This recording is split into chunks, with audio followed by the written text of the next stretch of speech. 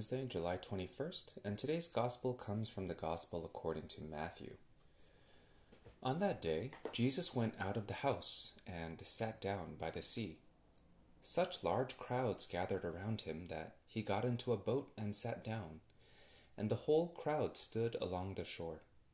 And he spoke to them at length in parables, saying, A sower went out to sow. And as he sowed, some seed fell on the path, and birds came and ate it up. Some fell on rocky ground, where it had little soil.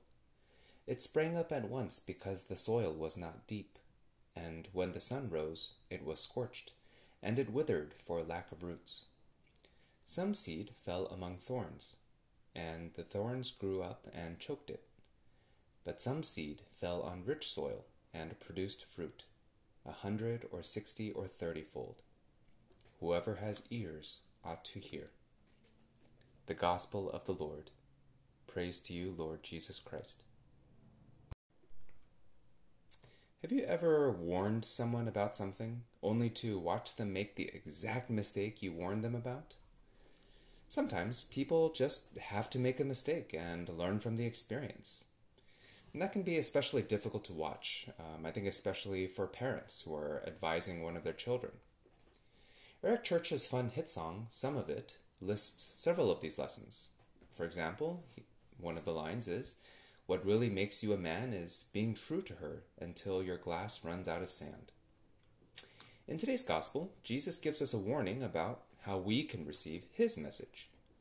And he gives us great nuggets of wisdom, but many times people are not even listening. We allow the birds to take away the message before we can even receive it. Many people will not be ready to change when it comes.